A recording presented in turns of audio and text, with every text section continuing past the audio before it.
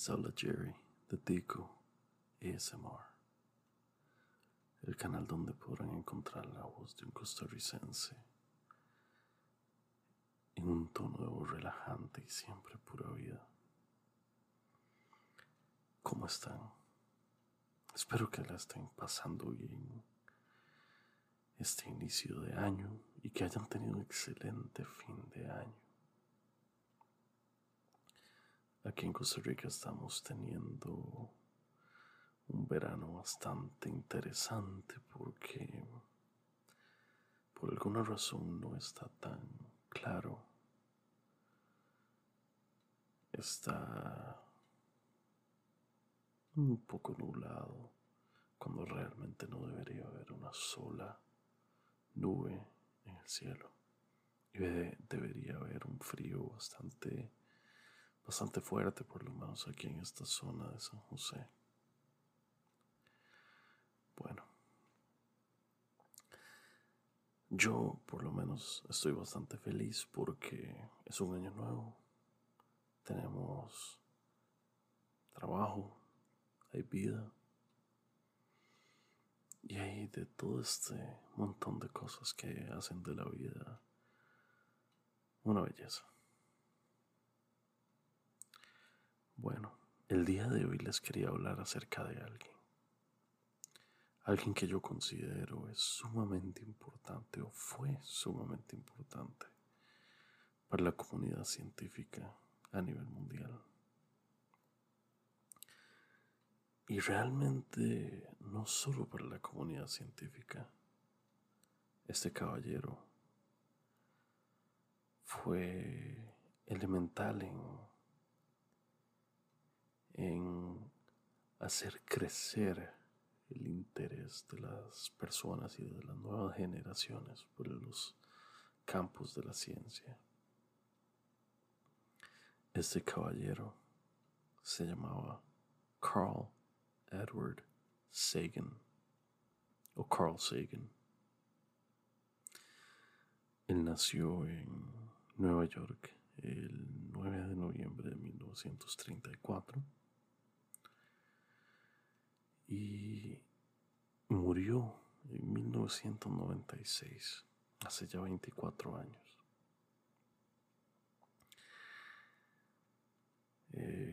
Fue astrónomo, astrofísico, autor y un comunicador científico. Ahí les contaré acerca de un programa que tiene o que tuvo y que ha hecho un retorno a la pantalla en una versión bastante nueva que es muy interesante. Bueno, inicialmente Carl Sagan fue profesor asociado de la Universidad de Harvard y posteriormente fue profesor de la Universidad de Cornell hasta su muerte. Y bueno, fue un defensor férreo del pensamiento escéptico científico y del método científico. Ahora, cabe destacar que estoy basando algunos de estos en literatura reconocida acerca de él, así como su página de Wikipedia. Entonces le agradecemos a wikipedia.org por ayudarnos con esta información. Bueno, como les decía, Carl Sagan fue un férreo defensor del pensamiento escéptico científico, así como del método científico. Y interesantemente fue uno de los exponentes más importantes acerca de algo que se llama exobiología. La exobiología es el estudio biológico y teórico de formas de vida extraterrestres. Si pueden leer un poco al respecto, se lo recomiendo, sumamente interesante. Entonces, como fue un gran promotor de la exobiología, por supuesto que fue uno de los más grandes impulsantes del SETI, el cual era el Centro para la Búsqueda de Inteligencia Extraterrestre, o como sus siglas se representan en inglés, era el Search for Extraterrestrial Intelligence Institute. Este es basado en California, Estados Unidos, y desde 1984 su misión ha sido explorar, entender y explicar el origen de la vida en el universo, y así como aplicar el conocimiento obtenido por medio de este centro para inspirar y guiar generaciones presentes y futuras en cuanto a la investigación espacial. Bueno, este probablemente es, creo yo, su legado más importante, pues a través del SETI logró conseguir el apoyo para el envío de mensajes a bordo de sondas espaciales, con un gran disco de oro que tenía mucha información acerca de la vida en la Tierra, música, un poco acerca de nuestro ADN. El Dr. Sagan ganó gran popularidad por la serie Cosmos, que fue producida a principios de los años 80. Él la narró y la escribió parcialmente. Publicó más de 600 artículos académicos y fue autor, coautor o editor de más de 20 libros en cuanto a divulgación científica.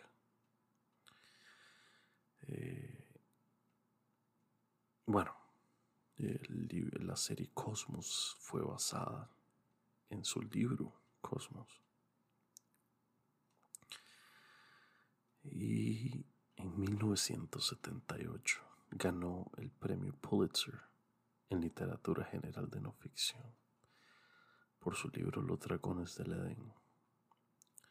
The Dragons of Eden era también un libro sumamente popular y es al día de hoy en el inicio de las carreras estudiantiles en ciencia. Entonces, le debemos muchísimo de lo que es hoy la educación científica al Dr. Carl Sagan. Entre la investigación que hacía sobre él, descubrí un pequeño escrito de parte de él que les voy a leer en unos minutos. Este se llama Un punto azul pálido, o en inglés, A Pale Blue Dot. El punto azul pálido es una fotografía de la Tierra que se tomó por la sonda espacial Voyager 1 mientras pasaba el planeta de Neptuno, si mal no me equivoco. Esto a 6.000 millones de kilómetros de la Tierra. Desde la Tierra, la sonda Voyager fue instruida para darse vuelta y apuntar su cámara en dirección a la Tierra por una última vez. Lo que resultó de esta fotografía es un punto apenas perceptible de luz celeste suspendido en lo que parece ser alguna especie de reflejo de luz solar. Y en su diminutez, Carl Sagan fue inspirado para escribir lo siguiente: Esta hora de nuevo se llama Un punto azul pálido, una visión del futuro humano en el espacio. Y dice: mira ese punto, eso es aquí, eso es nuestro hogar, eso somos nosotros, en él todos los que amas, todos los que conoces, todos los que alguna vez escuchaste. Cada ser humano que ha existido vivió su vida. La suma de todas nuestras alegrías y sufrimientos. Miles de religiones confianzudas y seguras de sí mismas, ideologías y doctrinas económicas. Cada cazador y recolector, cada héroe y cobarde, cada creador y destructor de civilizaciones, cada rey y campesino, cada joven pareja enamorada, cada madre y padre, niño esperanzado, inventor y explorador, cada maestro de la moral, cada político corrupto, cada superestrella, cada líder supremo, cada santo y pecador en la historia de nuestra especie vivió ahí, en una mota de polvo suspendida en un rayo de luz. La Tierra es un escenario muy pequeño en la vasta arena cósmica. Piensa en los ríos de sangre vertida por todos esos generales y emperadores para que en su gloria y triunfo pudieran convertirse en amos momentáneos de una fracción de un punto. Piensa en las interminables crueldades cometidas por los habitantes de una esquina del punto sobre los apenas distinguibles habitantes de alguna otra esquina. Cuán frecuentes son sus malentendidos, cuán habidos están de matarse unos a otros, cómo de fervientes son sus odios. Nuestras posturas, nuestra importancia imaginaria, la ilusión de que ocupamos una posición privilegiada en el universo, es desafiada por este punto de luz pálida. Nuestro planeta es una solitaria mancha en la gran y envolvente penumbra cósmica. En nuestra oscuridad, en toda esta vastedad, no hay ni un indicio de que vaya a llegar ayuda desde algún otro lugar para salvarnos de nosotros mismos. La Tierra es el único mundo conocido hasta ahora que alberga vida. No hay ningún otro lugar, al menos en el futuro próximo, al cual nuestra especie pueda migrar. Visitar, sí. Asentarnos, aún no. Nos guste o no, por el momento, la Tierra es donde tenemos que quedarnos. Se ha dicho que la astronomía es una formadora de humildad y carácter. Tal vez no hay mejor demostración que la locura de los conceptos humanos que esta distante imagen de nuestro minúsculo mundo. Para mí, subraya nuestra responsabilidad de tratarnos mejor los unos a los otros y de preservar y querer este punto azul pálido, el único lugar, el único hogar que siempre hemos conocido. A ver, ¿Qué opinión les merece esto? ¿No es una absoluta belleza? Bueno, a mí, como decimos en Costa Rica, me limpió. Este escrito de Sagan nos pone a pensar, ¿no? Nos pone a pensar acerca de quién es la humanidad, quiénes son, quiénes somos. Yo creo que desnuda bastante, aparentemente, nuestras inseguridades como especie.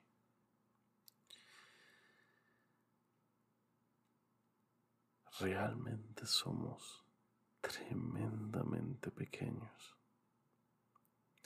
tremendamente diminutos, y en la gran proporción cósmica no somos más que una diminuta fracción.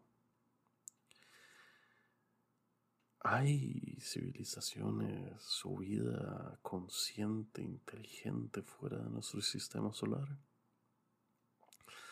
Muy probablemente, por lo menos a mi criterio. Para mí sería una gran sorpresa que dentro de lo vasto de nuestro universo, dentro de las trillones y trillones de galaxias en el universo perceptible, observable, solo estamos nosotros como único espécimen, único ejemplo de vida inteligente, o al menos relativamente inteligente.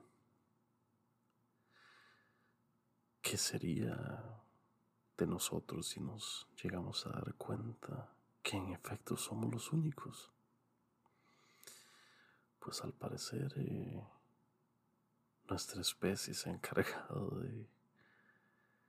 de ver que, o por lo menos actuar como si realmente lo fuésemos hasta dentro de nuestro propio planeta.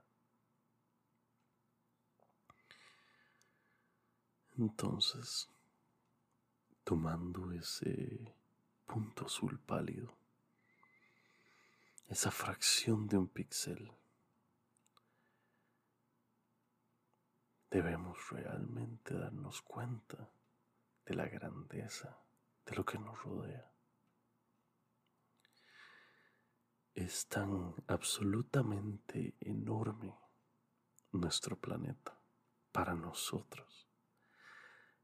Me refiero a nuestra perspectiva, que olvidamos que no es virtualmente nada a la par de todo lo demás. Para algunos la idea de que la Tierra es únicamente una fracción minúscula de todo el universo puede verse como algo bastante triste, o los puede, como decimos aquí, ahuevar un poco. Pero yo lo veo diferente. Para mí me da un sentimiento de majestuosidad acerca del universo. Lo majestuoso, lo enorme, lo impredecible e inexplicable que es.